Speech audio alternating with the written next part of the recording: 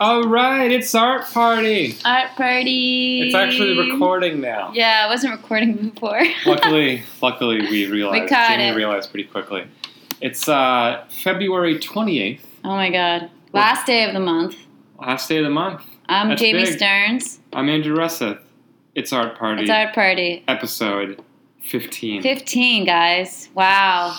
I was just thinking if we had like a tagline I was supposed to say, but we don't have a tagline. No, we don't. Unfortunately. We don't have a tagline. To work on that. Yeah. Once we hit the double 20s. digits. I don't like that. I don't like that window open. Yeah, Sorry, I'm being right, I'm being psycho.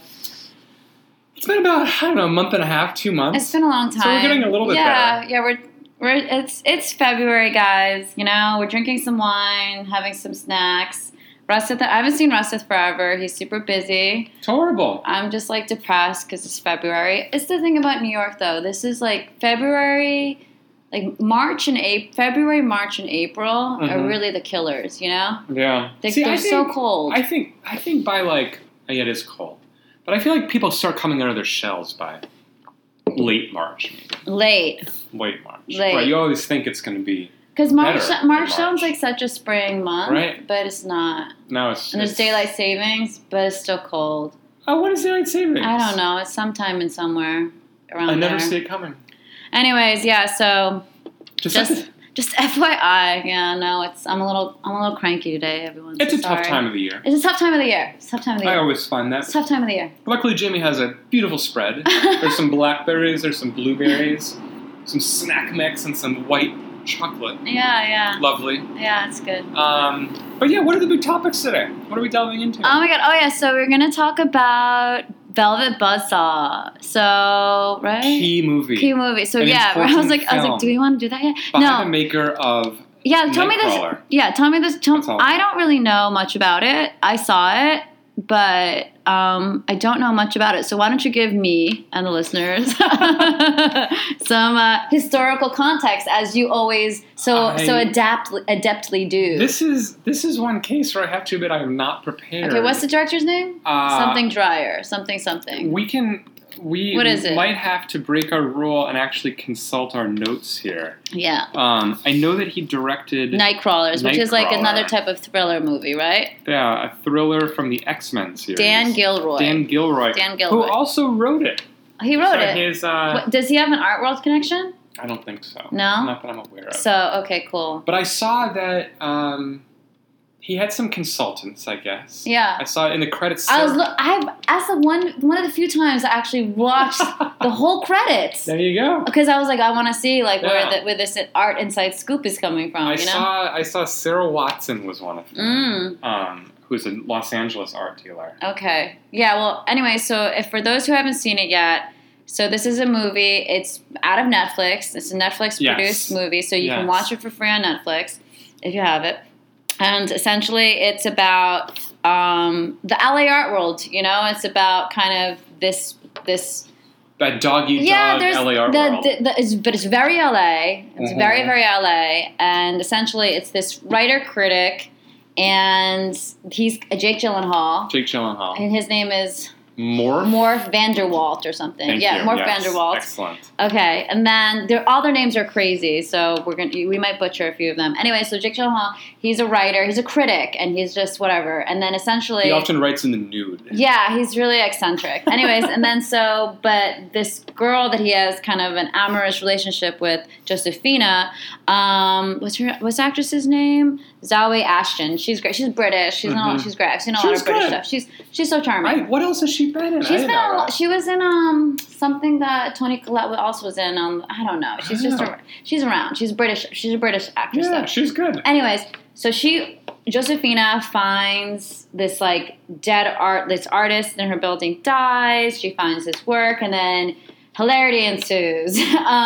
But it's kind of like this thing of just like the power structures and greed, and but it has this kind of like I don't know if it's like a horror movie. How would you describe it? Well, I think it was explained to me, it sounded like it was supposed to be a horror movie, but it's kind of a camp horror movie, I guess. It's definitely not scary. Yeah. I cannot do any level of horror. Me neither. I can't do any level of horror. No. Like Scream freaked me out. You know, it's even camp horror makes me freak out a little bit. Yeah. So there were moments where I was like, oh. oh my god, something gonna. There's some gross. There's like it kind of has a bit of a thrilling, it's more thriller-esque, but it kind of does have like that kind of not a noir quality, but like a reference to noir quality. You know. Anyways, so that's essentially the base on the movie. But we wanted to talk about it because it's really. It's very art. It's like art world as a subject or as like background, which is rare. Yeah, which is it's not super rare. I don't feel. Anyways, but I don't know. But the way that it was done, I have to say that it first opens up at Art Basel Miami, right? And I laughed out loud when there's that robot sculpture and they're looking at, and he was like Wolfson, da da da da da, like 2014. Right. You know what I'm saying? Yeah, and I was like just sort of like laughing because it's referring to Jordan Wolfson's female.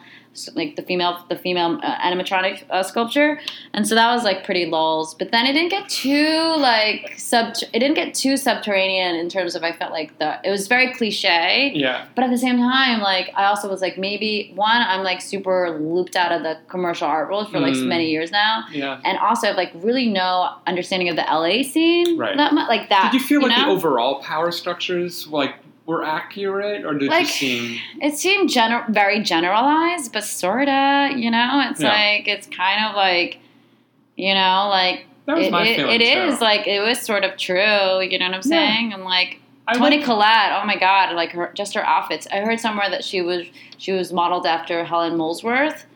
Is that correct? I haven't heard that. I read that on a Variety report or something like that. That's interesting. Yeah. What do you think? Wait, Toni Collette she's the Gretchen. curator? She's the museum curator who goes to the art advisory. Which is perfect. I love that detail. And then her arm goes into the thing, and then, you know, well, there's really nothing to spoil. It's okay. It's fine. People die. Yeah, people die. Yeah. Something happens. She puts, whatever. But I thought her character was great, and that fact that she leaves the museum world because she wants to make money. Makes to make have money. Power so she becomes an advisor.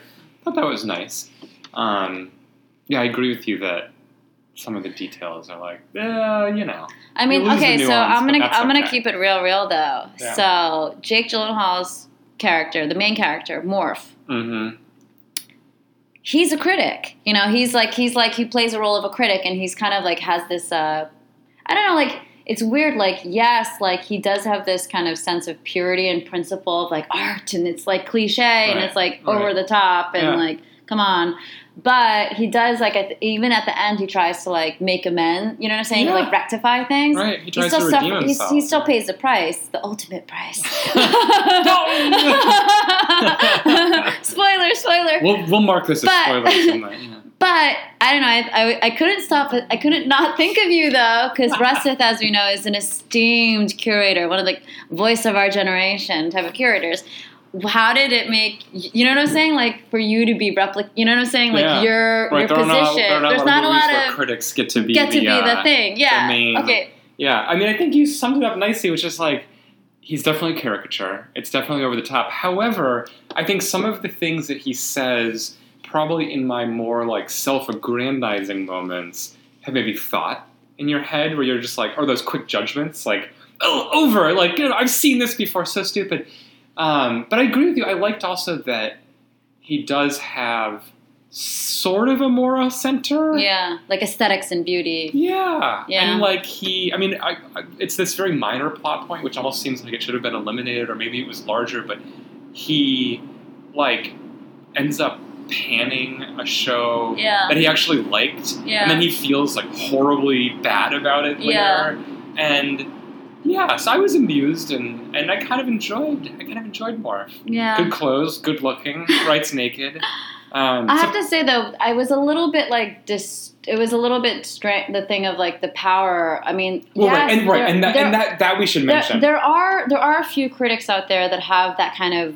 Like someone like Jerry Saltz or something like that, or like what people perceive that, you know what I'm saying? Right, but it's important to say that, the way that Jake Gyllenhaal's character, he's presented as like this all-powerful god who can make or break artists, which of course, like, I don't even think Jerry can do that. I mean, Roberta can. Roberta can do that. She can move. She can still do it. But I remember, back in the day when it was like the only thing that mattered, she truly was like the, you know what I'm saying, like. The voice, you know what I'm saying? Like, if she wrote a good review, and she was never really mean in terms of panning, but like, like, if her judgment was She really boosts something. Yeah, she really did boost, and I think she did inform a lot of collector, whatever, people would take that as a thing.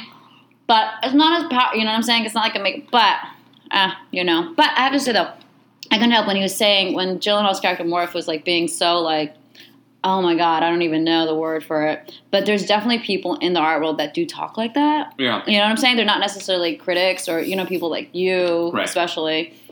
There are definitely people who kind of like traffic in that type of weird aggrandizing language where it's all like adjectives and like crazy syllables pushed together. I don't know. So the caricature was familiar, I guess. Yeah, it captured something that exists, that's out there, and I thought overall, it wasn't a very good movie. It wasn't a good movie. But I kind of captured the spirit of the art world pretty well. Yeah, it did. Have the rich jeweler having the isolated house on the mountain. Exactly. Like, that totally happens. Totally happens. It's real, man. It's real, man. Exactly. Like, I remember I haven't been out to LA that I really don't know the LA scene like that, but I remember like one time I went and there was a after party, but it was like a barbecue at the gallery owner's house. Amazing. And it was like literally overlooking a hill. So chill. Giant, like they had like these huge like open flame like grill pits and like just big pigs and just people like in and out, sauntering in and out, and there's like this beautiful house. It's super lived in, Yeah. Like it felt like a family house, but it definitely was like huge and beautiful and art everywhere and just so like casual riche like kind of thing. Yeah. I don't know.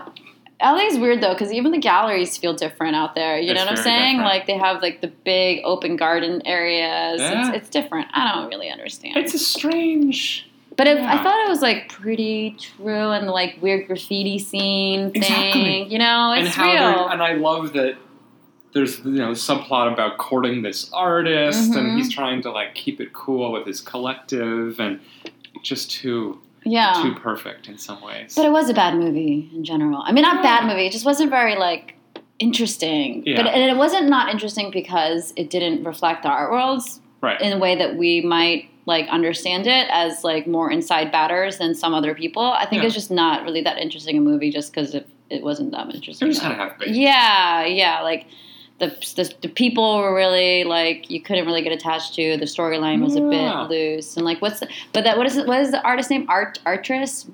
Dees? Vetrus Dees. Yes. Vetrus Dees.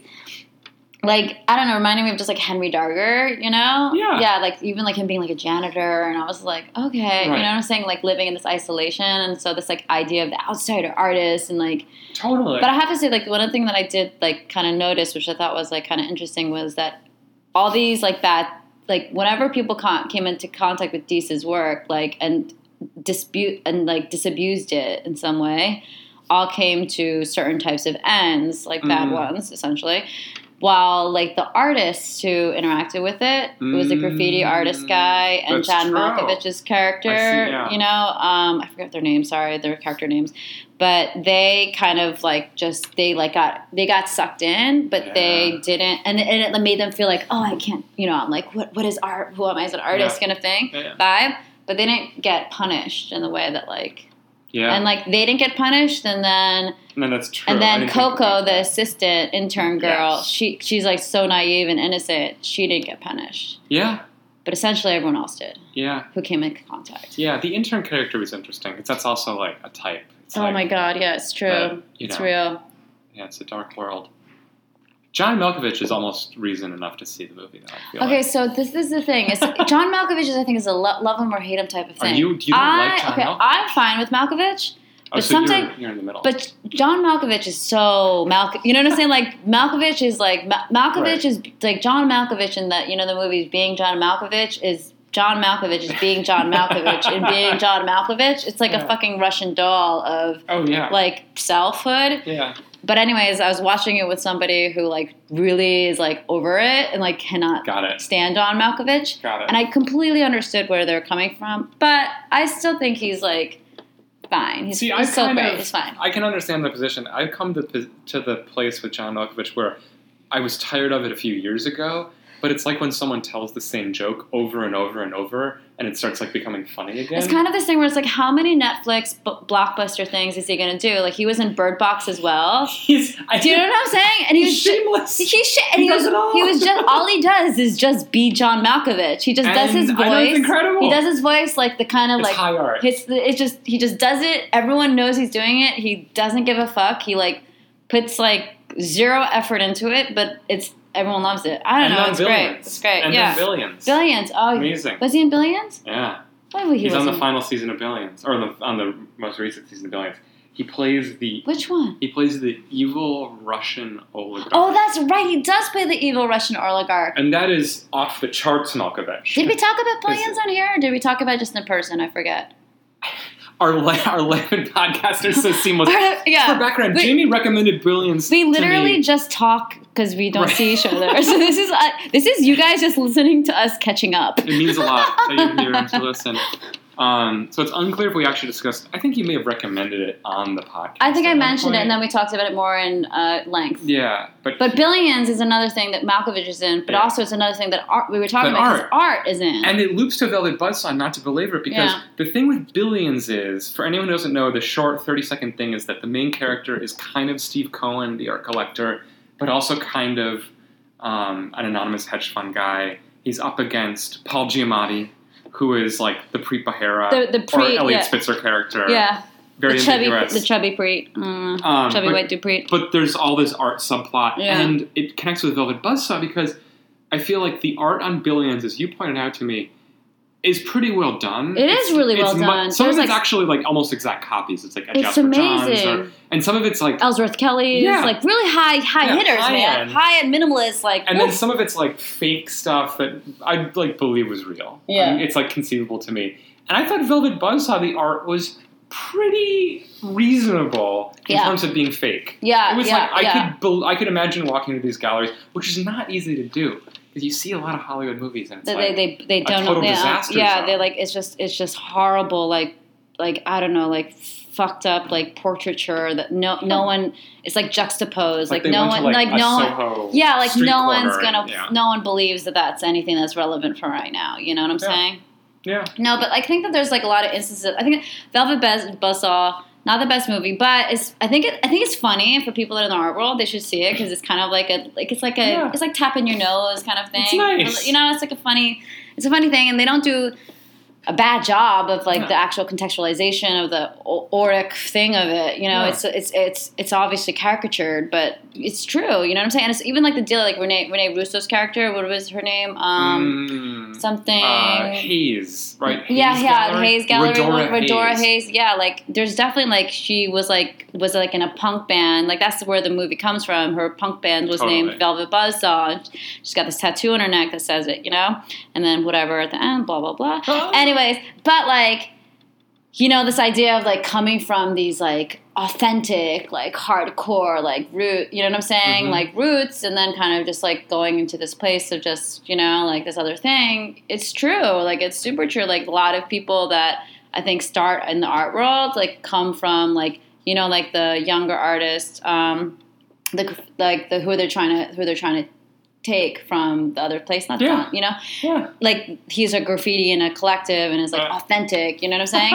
And they're trying to pull him, you know what I'm saying? It's, like, it's really true, though, because you start from these, like, quote-unquote, like, pure place, and then you kind of go into the system of just trying to control it. And it's really true, like, the idea of, like, withholding artwork, like, saying, like, in terms of inventory stuff, like, that's stuff super, got done really well. That's super, super, super true. Like, and no one really talks about that in terms of, you know, it really is true. And, like, the kind of association of, like, getting it linked with a museum show so that it has more, like, authority, and then the buyers that did buy it feel more, like, I don't know, it's like satisfied and like convinced of its value, because it's these things, they come from a point of purchasing art or seeing art. They do come from this like half of like, you know, the maybe origin intention is about like, you know, it's about quote about art, like, you know what I'm saying, like art, like quote unquote art, but then it does devolve into this idea of property and this idea of, you know what I'm saying, of I don't know, finance. Like it's there's so many places that are just built on like storing art or preserving, you know what I'm saying? Like insuring art and all this stuff and just holding on to art. The story about the storage and the apparatus. For sure, yeah. I mean, like the guy who like the art handler who's like being sent off to like go store the art, you know what I'm saying? To like hide the art and say there's not a lot of inventory to up the prices. Yeah. That super happens like all the time. Like, you know, like I've been even to clients like, oh yeah, they only make like 3 pieces a year, when it's like, oh my God, they make like 3 pieces a month, you know? But it's like, you know what I'm saying? And I really liked how John Malkovich's character like had like his own editions thing. Like that was like he's like churning out his like editions like thing. It's just it's real though, you know. It's like when you think about, you know, someone like Kaz or like Murakami, it just is like, you know what I'm saying? It's just like, it's like, oh, that it's happens, you know? Yeah, it really did nail some specific aspects of some of the big picture issues. Yeah. And some of the things that don't get discussed as much. Yeah. But everyone knows, but doesn't get out there. But I think there's some people though who don't know it. Maybe they're just like, whoa, you know. Right. But I don't know. I can't put myself in their shoes, so I don't really know. It's hard to say. But I do think that. Because I think that the director, maybe this is me being like super harsh, like kind of used the kind of like, the thing is that the story itself and the direction and like the movie itself wasn't very interesting, like in terms of just like a movie, you know? But maybe putting it within this kind of envelope of like the art world, which is so esoteric and like oblique to like most like, you know, most people, that maybe that gave it a little bit more like juice or like, you know, fascination. A little frisson of extra energy. Yeah, like some sort of a fascination thing, you know? Because I remember, what is that thing that was on HBO or something? Like The Price of Everything or something? Everything, yeah. Which I never watched. I haven't watched it either, but I remember going to Thanksgiving and one of my cousin's husband, like, and my family's great, but they're like super not in their art world, like even a little bit, you know, was like, I watched this HBO, just like, you know, and he's like, is it really like that? Is it really like that? You know what I'm saying? And I'm just sitting there being like, I didn't see it, but I don't know, like, but it's like, it was so like, for him, it seemed like so like, I'm like, millions of dollars like that, wow, you know, it was like, oh, okay, you know, and it's like, maybe we're too maybe I'm too like familiar or jaded with it, but I was like, whoa, I can understand like maybe like the like, you know, thinking about Velvet Buzzsaw, like the package of this movie, which wasn't that strong, but it was like this kind of thing where that extra zhuzh of it being art world related, or you know what I'm saying? That makes sense to me. But it's kind of being like in high fashion, or it's being in like the CIA. Like I'm sure like so many people who like work in like fashion world or the music world or work in like, I don't know, special ops or something like that. Like they see these movies that are kind of like I don't know, quoting them or being set in those settings, or just like, this is so fake, or like even like ER shows or something. You know, it's just like, this is crazy. You know, but that kind of film of that like helps it. What do you think? That makes sense to me. Yeah. That maybe is why I felt like we felt the emptiness there, because I love watching those kinds of movies, like deep dives into investment. But go more into Billions. I want to really know your think about that. So you've been watching. Well, I wanted to ask you about other good art movies, but I'll go into Billions. I mean, I binged it. I loved it. I also loved that there seems to be, and a friend pointed this out to me, there's this like transition that takes place where it, in the first season, is a pretty, and it's also great, we should mention, because I think it's 10 episodes per season. Very manageable. Yeah. It's not a crazy thing. It's not 20 episodes. Exactly. Yeah. It's a very manageable amount. Yeah. And there's this thing that happens where the first 10 episodes feel like very serious and kind of like they've thought out this nuanced cat and mouse game between the hedge funder and the attorney general, the Paul Giamatti's character, who's like the head of the Southern District, federal, whatever, Preet Bharara. District attorney, thank you. Yeah, federal, U.S. attorney. Yeah, U.S. attorney. And then that kind of plays itself through, and I won't give anything away, but then like the second season, about halfway through, they just start going crazy. Yeah. And Paul Giamatti just starts giving crazy speeches. Yeah. And they Well, both... that's Giamatti's form. Yeah, exactly, right. Giamatti's form is the speech. Yeah, and at first I was like, well, this show is taking a weird turn. But, I mean, it happens gradually enough, and I think it's just fantastic. I can't wait. No, it's like, you just think of, like, things of, like Roman days. You know what I'm saying? Like, It's you know real what I'm Roman saying? Like, decades. Roman, like, this, like, no, but it's like decadence of, like, you know, like, the machinations. Right. The machinations of politics. Yes, you know what I'm saying? Right. The polis of things, Right. you know? Right, And, where there's, like, kind of a republic, but also, like, you might just get, like, yeah, stabbed there's literally in the room, back.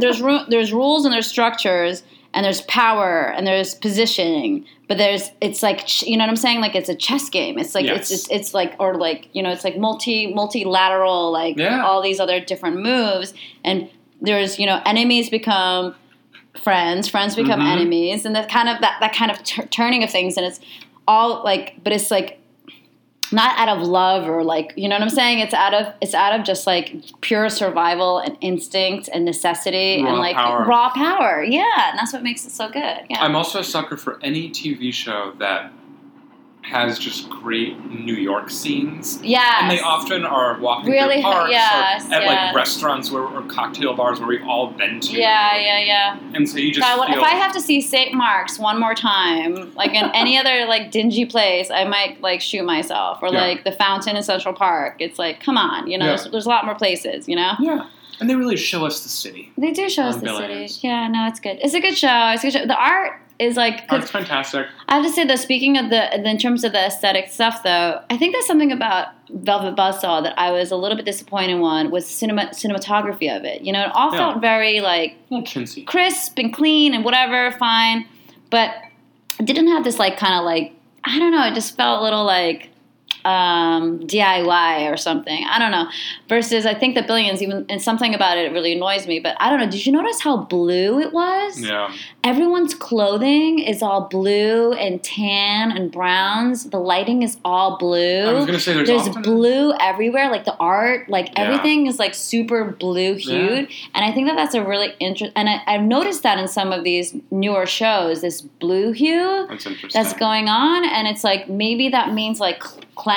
It's like a translation of like cleanliness or like minimalism or like, you know what I'm saying? Like the space of light is like pure and crisp in a certain way. I've been thinking about that. I don't know. TV critics out there probably have way better analysis of it. But I've into our party. You know, artparty.pod@gmail.com. We do have an email. But no, I've been thinking about that. But I don't know, in terms of other movies, like I remember you wanting, I didn't see it, but the Meyerowitz thing with like I didn't watch it, so Dustin Hoffman. I started watching it. It's a lot. I literally started watching it for your sake to like be able to like maybe too aggravating. And I was way too aggravating. As soon as Dustin Hoffman got on the screen, I was like, I'm sorry, I can't do this right now. So, but what did you think? I'm like, with you. Know? So the background is it is about.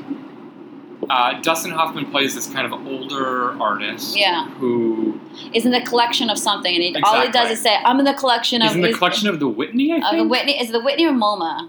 I think it's the Whitney, or maybe it's MoMA. I think it might be MoMA. I was going to say Whitney, but they lose his artwork. I think. Yeah, right. That's the crux of it.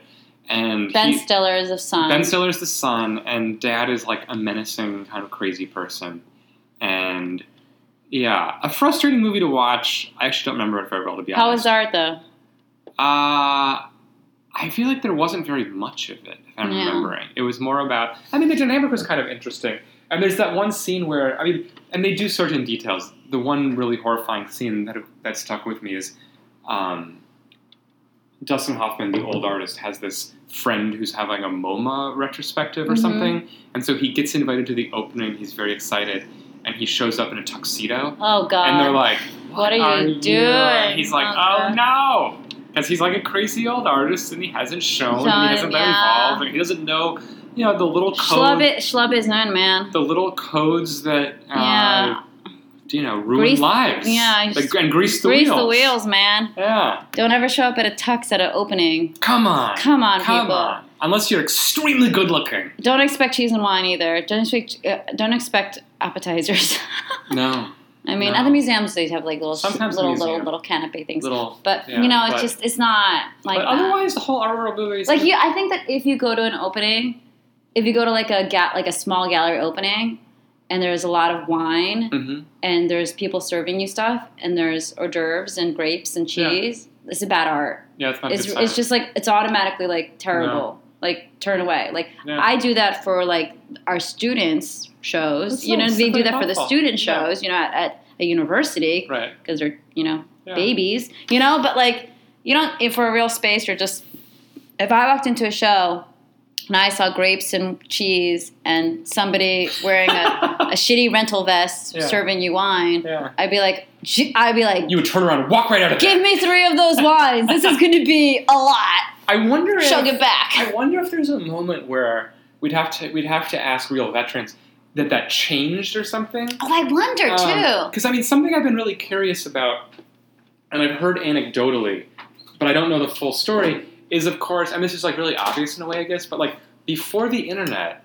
No, but truly, like yield times. You knew there were openings because someone I guess listed it, or they sent you a card in the mail, or someone like called to follow up, or you got a fax maybe. Yeah, but the bare fax. Right. Remember Douglas Kelly's list thing? Remember him. God, a legend. It was amazing. Yeah. A legend. But I wonder if back then they were like, this is a more intimate gathering because it's not like everyone logged on to their app and got it. And there used to be cheese. It used to truly be for friends and family. It was friends and family, It truly was for friends and family. And that's why the galleries in Chelsea now will be like, I'm having a Tuesday opening. Fuck you all. Do you know what I'm saying? Right. And now it's all about the after thing. It's like, who gets invited to the, Yes. I think that it became this thing where it's like, they used to have like, okay, so we have an opening, we have some things, people nosh, and like we just hang out. Yeah. But then it became so publicized and whatever public in a certain way. Yeah. And it's great. Like, the artists want to see the throngs. They want, Mm-hmm. But then it became like, what's the after? You know what I'm saying? The dinners. Right. I miss the dinners. I really miss. I used to work in there. I miss the dinners. They're like fabulous food. All you can eat. All you can drink. Bring a guest. It was fantastic. That's true. But that's what became. You know what I'm saying? That's for the real friends and family. You know what I'm saying? Yeah. Right. That's how it changed. It just changed. See, my big thing is, and I've seen this on some like really old invites where the dinner for museum shows at least would at least sometimes happen before the opening, which I love. Oh, that's so classy. Because then you can have the dinner, have a lovely dinner. So classy. And then you celebrate and you thank everyone, and then you just go over and see the lovely show. Mm. And then, maybe you could drink after, but, you're done. So classy. Yeah, it's great. Classy. Because my issue with the dinner is it's always like, I just like to go to bed early.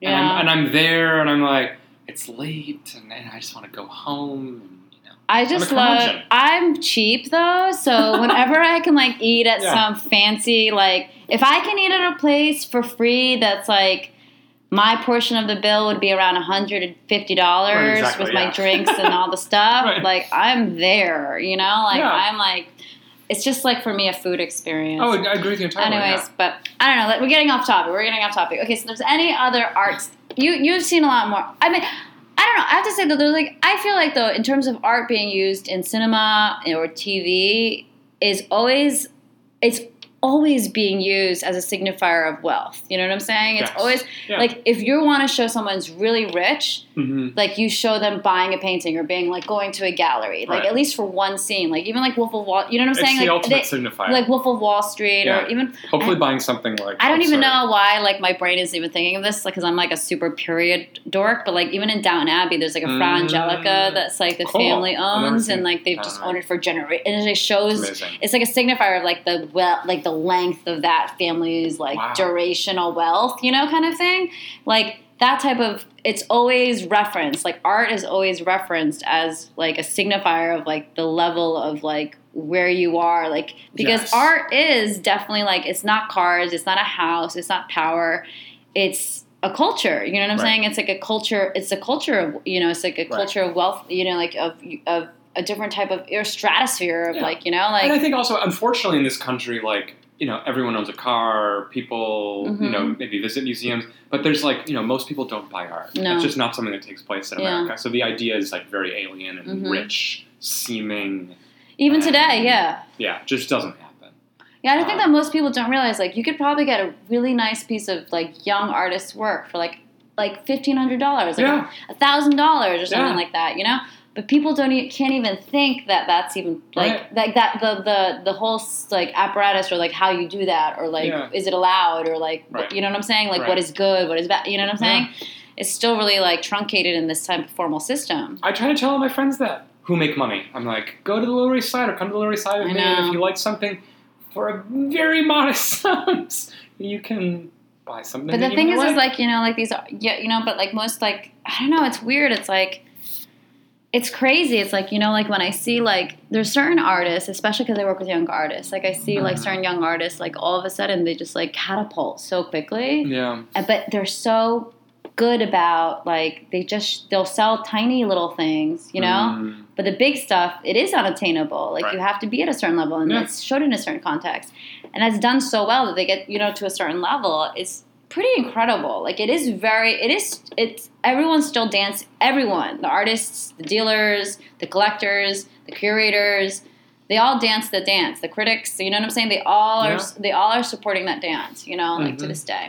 Which I think is, I guess, I don't know, it's so cool. You know, it's cool. Like it's maybe wrong in a lot of ways, but it's so very cool. It's you the know? game that what else is good in terms of art stuff? But what you I'm gonna take us off on another tangent. Sure. But you mentioning all of the generations of families and how wealth is inherited. Did you read the crazy article about Rembrandt in the New York Times? Oh, I was going to, but I didn't see it, and it's causing this whole debacle, right? It is crazy. So amazing. This Rembrandt's crazy, this huge debacle. Okay, tell me and the listeners. I'm going to do a short synopsis, and then we should table it for another time. Maybe we do an Old Masters episode or something. But anyway, everyone should go read this article. It's amazing. I think it's in the Times Magazine, but it's online right now. Yeah. It's about this, it's so Dutch. It's the most Dutch article ever and incredible. It's about this art dealer named Jan Six. Okay. And his full name is Jan Six the 11th. Wow, okay. Because there's 11 of them. For 400 years. Wow, that's a long time. A male son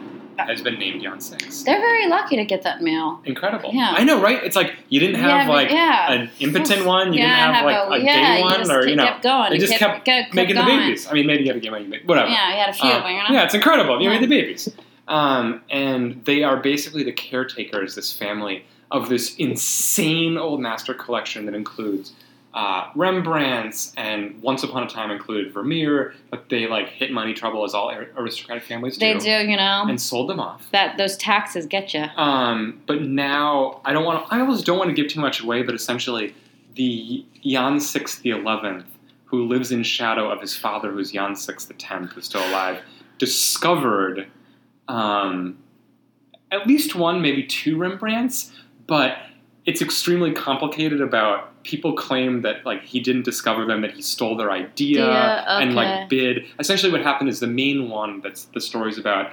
It came up at Sotheby's, and it was listed as a painting by someone in Rembrandt's anonymous. circle. We don't know. We don't know. And so, and of course, like it's one of could those be like from his academy. Exactly. Blah blah blah. It's all as happens in the movies. It's like he looks and he's like, "It's a Rembrandt. It's a real Rembrandt." And then crazy things transpire. Yeah. And there's claims that he has screwed over all these other people in the Rembrandt field. And of course, like, because, you know, our art world's small, right? Contemporary art. But, like, the Rembrandt master's field, world. Yeah, the crazy. It's like oh my God. 10 people. And there's, like, one guy who's the Rembrandt extreme aficionado, the master. And basically it's all about, like, will this master authenticate these works? Oh my God. Or does he think they're bullshit? And of course, like, bazillions of dollars are on the line. It's amazing. And it's the Netherlands, and they're obsessed with Rembrandt. They're obsessed. He's like their Warhol or something. Yeah. Highly recommend it. And aside, it's crazy. Like this idea of like so another movie that's just making me think of is this Hieronymus Bosch. How do you have that? There's a Hieronymus Bosch movie? Yeah. Well, there's a documentary. It's like really bad. It's like literally like film school bad. Anyways, though, but this Hieronymus Bosch thing. But this idea of like, so there are these, because there's people from Netherlands, like they're like these you know what I'm saying? Because there's like, oh, we're having this thing, and he lived here for a little bit. Yeah. And I don't know, it's whatever. Like it's crazy. But essentially, like they want to have. They're like, this is where he was born. Yeah. Like we're gonna have this big show, this big retrospective show. Yeah. And they went to the Prado, and they're like, we want to like borrow stuff, and they were doing all this crazy technology of scanning. Cool. You know what I'm saying? Like old UV scanning, all this stuff. But you could just even in the film, you can see how like awkward and contentious. Like, people be like, no, you can't, like, you know what I'm saying? Like, the people in Spain being like, this is ours, because they have Garden of Earthly Delights. The classics, yeah. They have, like, such a huge collection of it, and they, like, went to, like, was someplace in Italy that has this, like, decrepit one, and, like the one, something that's, like, really falling apart, and so essentially, like, they're like, we'll let you show this, but you have to pay for, like, restoration, which would be, like, 300,000 euros to, like, restore it, because it was, like, they don't have, like, the facility, like, it's somewhere in Venice, you know? Yeah. It was psycho. It was, like, psycho, but it kind of was, like, amazing to see this idea of, like, authorship authority and kind of creating that, like, lineage of things, you know? And I think that, like, art still serves, like, that purpose in terms of why people purchase it, you know what I'm saying? Why people use it so much in film, like, you know, because you mentioned last time one of your recommendations, the Ocean's. What is it? Ocean's 8. Yeah. I didn't like that. Yeah. No bueno. I'm sorry, but giving it a try. No, I did. For you, I did. No, but the thing is, like, that's like, you know, this idea of, like, the museums and the, you know, this whole thing, the structure of it is still really, I think it's going to hold for, like, ever, you know, because it still has, you know, it's like, it really keeps, like, this idea of collections, this idea of longevity of collections, because to keep something, even if it's not yours, like, you know, there's all these debates about, you know, repatriating artworks to, like, you know, like, the countries of origin, like, like, returning them back to, like, Senegal, returning them back to Egypt, returning them back to, you know, Tasmania, returning it back to wherever the fuck they come from, which is, like, because they were, like, a colonized object, you know, but it's still this idea of, like, okay, like, you have this, like, lineage of ownership. Ownership is power. Power is, you know what I'm saying? It is this kind of, like, larger thing, and I think that is what feeds into why modern day we still kind of, you know, the idea of, like, someone who's uber rich in these stupid movies like Velvet Buzzsaw or whatever kind of say, like, okay, like, what does that signify? It's because everybody wants to have that legacy. Everyone wants to have, like, I have this, I own this, you know what I'm saying? Totally. Like, I'm a part of this larger linear, like, you know what I'm saying? Totally. Conversation, you know? Because it's like the people who, like, it's weird. It's like, if I somehow, or, like, whoever, like, my answers, I mean, like, mine wouldn't because I'm Korean, blah, blah, blah. Anyways, if my answer somehow met Van Gogh and, like, Van Gogh, and, like, we just were like, hey, man, and I was like, they were nice to him. They, like, let him stay in, in when he's fucking depressed and starving. Yeah. And he gave in return even a fucking doodle on a piece of paper. Right. Like, right now, that'd be worth, like, fucking gold. $1 billion. Yeah, and it'd be, like, this whole story of that whole thing. You know what I'm saying? The myths are real. And people kind of want, like, it's, like, almost like a term, it's almost like it's like an adventurous, like, mentality, like, or, like, a discovery mentality, you know?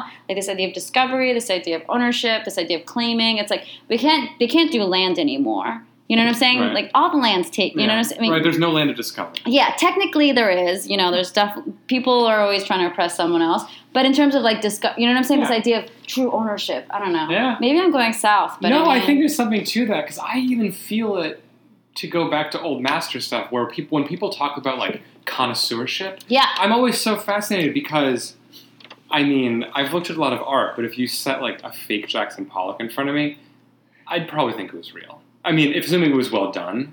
And so the notion that there are these people who have, like, a magical eye. I'm so stupid. I super disagree with you. Really? I feel like this is just my arrogance. Yeah. But I feel like I have telepathic. I don't know. It's like I feel spoken like a true art dealer right here. I'm not an art dealer, but I'm like I don't know. I feel like it's like an energy. It's kind of, like, weird. It's like reading.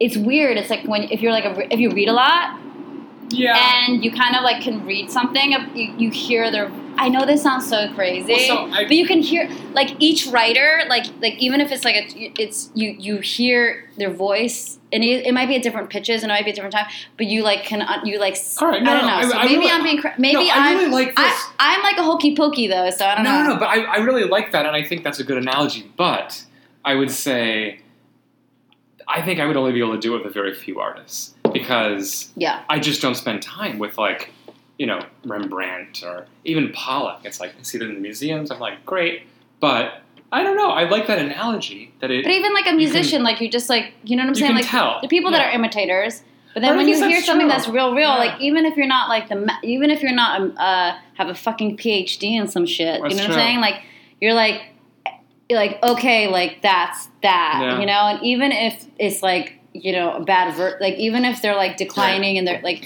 Kanye could be declining. You know what I'm saying? You're like still like you're still this is like still like it's quintessentially like even if it's a shitty version of it, like because he's a shitty version of himself, like it's still like but I'm saying like you can still like are like okay, but there are imitators, there are people that are you know what I'm saying? Totally. But there is this kind of core quality. Like when I read certain things from certain writers, even if it's like someone like they wrote something in like their 20s and they wrote something in their like 40s and they wrote something in their like 60s. Yeah. Like even though it's different modulations of this of a voice, it's still the same voice, there. And there's something so like refreshing and like really like I don't know. There is this kind of like, and maybe I'm being hokey pokey, like, but like I do feel, and I definitely couldn't be like I don't know enough about anything to be like okay, like that's that and that's that. But I do think there's like core resonance. I don't know, like it reminds me when the internet was really new and you would go on these file. Search websites or like applications like Napster or something and be like, I'm going to download all this music. And then it'd be like, ooh, this is like obscure. And I remember it happened to me. This is going to date me, but it was like rare Weezer songs. Yeah. So I downloaded it. I was like, this is not Weezer. Yeah, you like knew right away. You're like it literally takes you like 5 seconds. You're like bing ting ling no, that's not right. That's not it. That's not correct. So maybe I think that in a certain way, maybe this goes back to our original conversation though. This idea of because we are in the art world, or you're way more. I don't think I can even call myself in the art world anymore. Like I'm so tertiary at this point. You run an art gallery. It's so weird. Like it's literally like I basically run a novel at this point. Like I'm writing a novel. Beautiful. Essentially but like I'm so outside of it. Like I'm literally in the woods and like. But I think that like this idea of like we like understand the resonance of it. So that's why certain things like that's why when we like I don't know like when I see like crappy art or like crappy representations of quote unquote artists or whatever in movie form or whatever, you know what I'm saying, in TV form. It's like, you know what I'm saying? Because it's so, because we hear it, we know it so well. That's like, true. You know what I'm saying? That's why we're like really skeptical of it. And we're also just like, but I have to say like, even though Velvet Buzzsaw was not a good movie, it definitely like it did like hit the hammer, like it like put the nail in halfway for a lot of the things, at least hitting nails. Right. But I think that's because like for us, like we have this like we do understand it, and that's why it's like so awkward. I would love to see like a movie that is really reflects the art world in like an amazing, true way, though. Did you ever watch Gallery Girls, the TV show, the reality show? Gallery Girls. Oh, when they had to like compete with each other. No, there was like a reality show about young women. Oh yes, and is that what it was called? There was this Asian that was so annoying. I never watched it. And I was so upset because like there's so few Asians in TV, and I was like, you are not helping us. You're beautiful, but you're dumb as like a brick. Like stop it. It was bad. I never watched it. Yeah. It was. Did you watch Work of Art with that was? I watched it. I watched it because I was like, what is this? What is? It's like a car wreck. What? Like that's amazing. I didn't watch it. Yeah. Like, what broke? Incredible. What broke? Yeah. Incredible. What else? But yeah, we need a really true depiction. No, I think that it should be true. I would love a true depiction. Maybe there's some artists out there that want to like.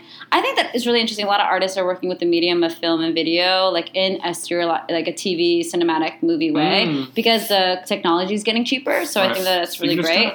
But I don't know. I feel like it's just like it can't be the idea of like the artist being like. I don't know. It's just like it's both beautiful and full and rich and poor and vapid and full. You know what I'm saying? It's like it has to reflect all of that spectrum because I do think that it's a part of all of that. It's like, it's just like living life, and you just have like a little bit of tweaking in terms of your perceptuality because you do have a creative mind. But reality is still reality, You know what I'm saying? I don't know. I think a true movie about the art world would also have to be like a little boring in some parts. Yeah, exactly. Like especially super mundane. Yeah, like super just like. There's shopkeepers. A lot of the people in the art world are shopkeepers or who come to work and they open the gate and they sit there. Yeah. And they sit there. Yeah, and like they- someone clogs the toilet and you have to plunge it, or like Yeah. call somebody to plunge it, or And curators you know, like just like go visit artists and Yeah. write grant proposals. And, yeah. Yeah. It's just people hanging out. I don't know. I think that'd be. I don't know. I haven't seen that. The thing is like it's weird. It's like I do want to see that rendition or like that articulation shown, but I'm also fine with it not. I don't know. But I think that maybe. I don't know. I think there's some. Maybe this is me going back and forth with this idea of like the art world or like the art thing of art being revealed. But at the same time, it's all different for everybody. But you know, I do think that like the mythology of the artist, the mythology of the dealer, the mythology of all of that. Oh, it's real. I think that it benefits the structural thing, and I get it. But I also think that like. I don't know. I think that there's like a time like right now in our woke stage, quote unquote, whatever. You know what I'm saying? It's like you should just like fucking like there has to be something. You know what I'm saying? Like because like as I've said many times on this show, the art world is the most like perfect like distillation or articulation of capitalism. You know, it truly is. Yeah. And there like for the art world to kind of like grapple with that and face that would be phenomenal. It'd be like it'd be so like it'd be like breaking like opening the curtain, breaking the box. You know what I'm saying? Like breaking the piñata. You know what I'm saying? It's just the only industry where nothing is made into something. Yeah. Through a magical alchemy of yeah. opinion and for sure power and money. Mm-hmm. But it's quite a magical thing. It is, and I want it to keep it magical. I don't want it to be like you know like this kind of like weird Amazon thing. You know what I'm saying? Like, right. But speaking of Amazon, though, I feel like us saying Amazon shouldn't come really was a part of the fight of Amazon. We moved the needle. I think we were like that last straw the final on the Bezos back. Bezos was like, Bezos, I'm all in, and then he was like, oh. And then he heard us talking shit about it and making fun of his helicopter. Because he doesn't care about any other sea. He cares about you know what I'm saying? Party. You know, I mean, honestly. But then, did you see the thing today that what's that? Cuomo had a secret meeting with Bezos trying to get him back Cuomo needs to Cuomo needs to back down, back it up, outrageous. Back it up, outrageous, back it up. But yeah, we did. I know everything's been super good. We're like talking so much. We're just going for so it. Is there any other art things you want to talk about and movie relationship things? You've watched so much more than I have.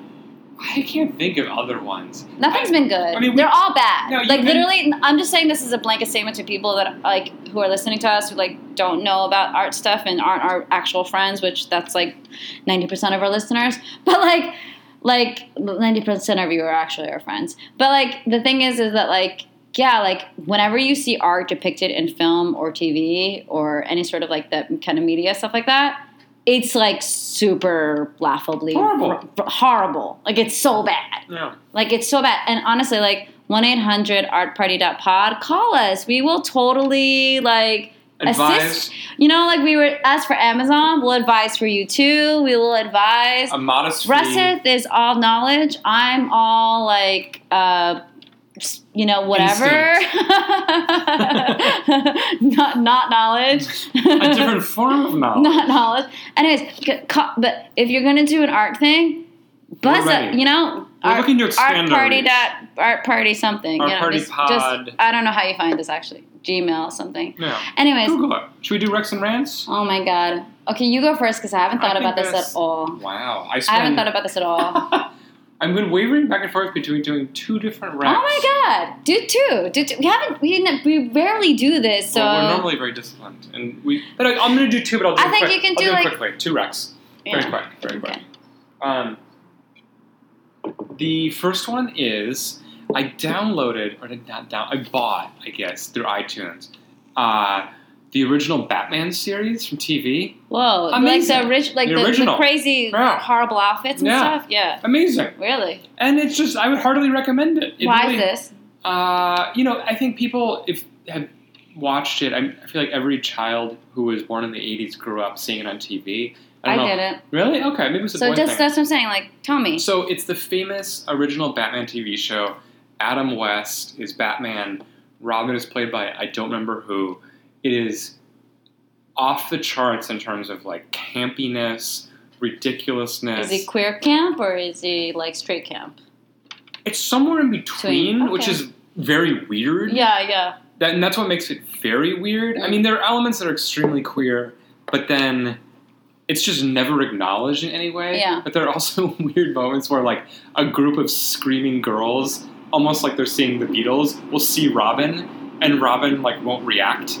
And he'll be like, I'm on a mission. Like, no time. And it's like, but the writing is very funny in a way that, of course, as a kid, I never understood in terms of these references to art. And weirdly, there are all of these, I'm only like 6 episodes in, because the episodes are strangely long, but there are all these references to art in it. Like, one of the early episodes takes place in the art museum, and the Joker, like, disguises himself as a bronze statue. There's another one that takes place in an auction room. And so it's kind of what you were talking about. Yeah. It's like, you know, obviously, like, I think it was shot in the mid or late 60s. Okay. And the idea that, like, there's this kind of mod vibe, there's this kind of chic vibe, and the fact that the writers were like, oh, of course, Batman needs to go to the museum, and he needs to go to the auction house. That was all taking place. And, yeah, it's just all great. It's beautiful. And then the other rec, and then I'll keep it really short, is the podcast Trump Inc. So good. Really? I've heard of it. Yeah, I recommend it. And I recommend it because they have started, like, changing the way they follow the Trump family and do reporting. The whole conceit of the podcast is, like, we're going to try to find out everything we can about the Trump Corporation and the Trump Organization, I guess it's called. And because all of these developments have been coming out with Cohen and so forth, they're doing more episodes. And they did this episode like 2 weeks ago. Or no, it was more recent, a few days ago. And they booked a room at the Trump Hotel in D.C. And they just spent like a day there talking to people. Yeah. And it's like a very weird window into why our country is insane. Dude. And it's both... I mean, it really is like the banality of evil in some ways. Yeah. But then it's also kind of fascinating. Dude. Because it's like, they're there and they're like, oh, it's a Nigerian presidential candidate. Yeah, and then it's like Rance Priebus. And then it's like Mike Pence going to an abortion gala, an anti-abortion gala. Yeah. And that's just like in a few hours at this psycho. crazy hotel that is on government property. That's so crazy. And then, of course, and then they even, to their credit, spoiler alert, wake up in the middle of the night and go down to the lobby to, like, see what's happening late at night at the Trump Hotel. Yeah. And it's just great. That's amazing. That sounds amazing. Those are my 2 recs. I mean, I have to say the Michael Cohen stuff, Insane. topical. Dude, I was glued to the screen. I was like, I can't See, I couldn't even do it. I'm a glutton for pun. I am a wonk. I'm a wonk. Like, I am such a policy. I basically listen to, like, public radio, like, all the time. I love it, but I can't watch him. It was amazing. And I have to say, Elijah Cummings. Oh my God. Legend. Dude, did you hear his final, like, coming over remarks? Did you listen to the final remarks? I was like, yeah. Oh my God. I was literally like, I want to just, like, wear, like, t-shirts that just say Elijah Cummings on them. Like, that was, like, the realest fucking shit. And it wasn't like pedantic or like just whatever, like, or like spotlight glow kind of stuff. Like, that was like for real talk. And it was amazing. And I mean, the whole thing, the whole apparatus, it's crazy that we're living in this time, but it's also like, somewhat like the only people that are like, and I've said this for so long, the thing that's going to take Trump down is the things that are equal to him, which are trash. Like, people like Stormy Daniels, Michael Cohen, you know what I'm saying? Like, it's not going to be like, you know what I'm saying? It's it's the people that are the worst, quote unquote, is the ones that are going to be taking him, you know? But I don't think they're the worst, and so, you know, that way. But it's just, Michael Cohen is the most fascinating figure. But they're seen as like the vilest thing. But it's like the only thing that's going to take someone that's as vile as Trump is, it's like, you know, you need a mirror. You know what I'm saying? Like no one who's like righteous or whatever or good is going to be able to ever take someone like Trump down. It's not a useful. It's not. Yeah, there's no, you know, versus like people see something like, I was thinking I haven't written for a long time on my blog because I was like, oh my God, what am I doing? Anyways. Oh yeah.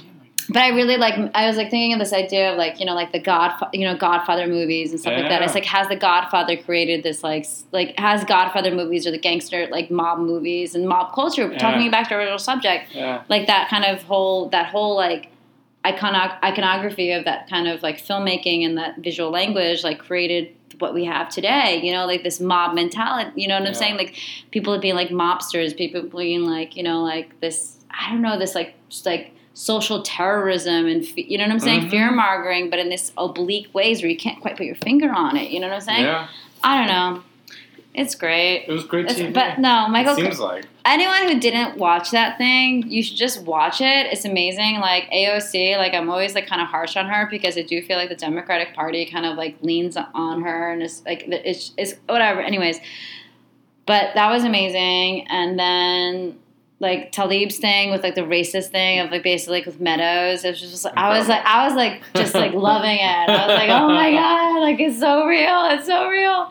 Anyways, no, it's all great. Okay, so I was rudely like paying not attention to Russeth for a second because I was trying to find this thing. So for I'm gonna wreck something. I'm gonna do wreck and a slight rant. All right, double yeah. So my wreck though it's a New Yorker article that came out like February 4th. So it's not the last. It's like a few issues ago. And it's called A Suspense Novelist Trial of Deceptions. And essentially, it's written by Ian Parker, and it's about this guy named Dan Mallory.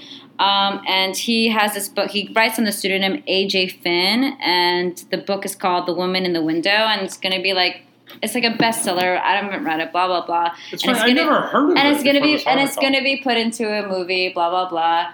But I love. Did you read it? I made it. Oh, it was amazing, right? So good. Dude, it's basically like, hi, I'm a sociopath. I'm gonna lie to everybody about me having cancer. How many times his mother died like maybe 5 times from cancers. Like his father died. He was abused. Like he like wrote in his brother's name. It's like but it's like amazing, and he used these tactics to like get into positions of power, like to get to Oxford or to get like research grants or to do like more powerful things. He's like, oh, sorry, I haven't been like responding to your emails. Like I just had a treatment of chemotherapy, you know, and it's like.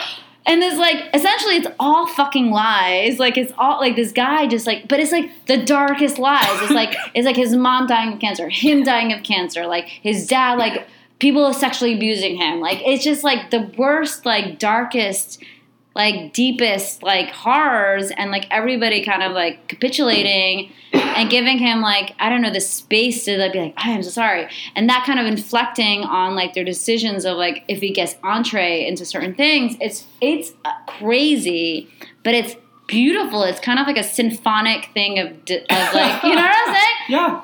And it's like a symphonic thing of like, it's a symphony of like, just like self-aggrandizement, self-capitulation, manipulation. It's like manipulation into a degree that you're like, oh my, it's amazing. Yeah, it's truly. And so like it's like, yeah, maybe he's he's like saying that he's bipolar now, and but you know, and like who knows, that might be the truth. Whatever. Like I don't fucking know the dude. Like I'm just reading it.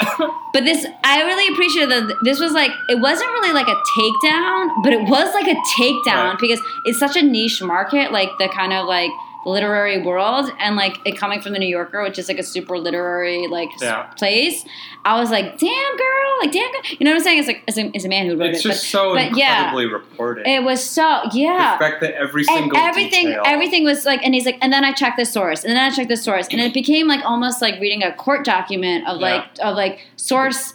Confirmation, not confirmation. Source, confirmation, not confirmation. And you see this, the writer, Ian Parker, like doing that so meticulously. So it's almost like even like the facts in themselves speak for it. And that to me is like in this time of the whole Trump stuff and all this other crazy stuff, it's like that I've always been this way, but I'm crazy, but I love facts. Like I love like structure and standards of like information. And I truly believe like that is the thing that will set us all free. Like this kind of like, and the fact that the article, like it reads as like a crazy expose, but most of it is literally like, and then he said this thing, and then I found out this thing, and then these things didn't corroborate. And then, you know what I'm saying? It's amazing. So amazing. Right? It's really, it feels like a defining article. Because it hits on so many points too. It's like because there's social media, because there's all of this stuff now, in a way it feels like, sometimes I feel like, you know, right, people say, we don't have any privacy, blah, blah, blah. But it turns out like you actually can construct these elaborate realities that people will believe at least for a while. Absolutely. And then eventually someone They comes break down. along Yeah. and just asks Ask questions, the right questions, ask them chronologically, ask them continually, and therein reveals the truth. And I think that's kind of like going back to what you're saying. You know what I'm saying, that you were talking about? Like, you know what I'm saying? Like the Trump casting is like if you just, instead of being diverted and distracted, if you just keep asking the questions, following the trail, don't be diverted into a different like just follow the trail as it is.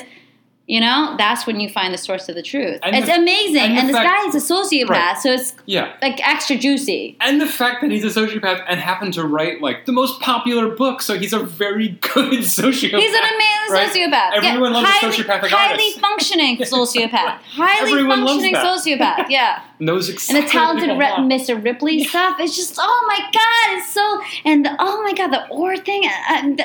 Oh my god, it just was stuck with me. It was amazing. Okay, so my slight rant. Well, my slight rant / rec is I've been a bitch lately. You know, like I've been weird. Is this a self-inflicted rant? Yeah. So I'm saying it's a rec and a rant because I think some people need to do this for themselves. But I've been kind of a bitch lately, and so anyone who's hearing this, then I've been a bitch to lately. Like, you know who you are. No, but it's this idea of like being yourself and being like, I don't know, just really just like saying what's on your mind. So like I had an incident where like somebody came up to me at a bar and said something really kind of like, whoa, Jesus Christ, you know? Like a lot, it was intense. It was like, it was not the context. And I basically like, I don't know, I was rude to them. I basically was like, you can leave now. Like, go away from me, you know? And I felt really bad about that. And then someone else came up to me and they were like, oh, trying to introduce themselves. And I was like, yeah, we're in the middle of a conversation. Can you like go away? And then I saw the same person a few days later and I said, and they came, I looked at them and I was like, oh, you look familiar. And they looked at me and they're like, yeah, we met the other day at the bar. And I was like, oh yeah, I shunned you. And then I just walked away. Yeah, it's true. Like you can imagine. You're a terror. Russ is laughing because he knows this is true. And I did this. Okay, so I recommend this, and I also I'm like feeling bad about it because, like, yes, you should be yourself, and I do think that more people should really truly be themselves. That's like good to advice. really, you know what I'm saying? Like to really truly be themselves.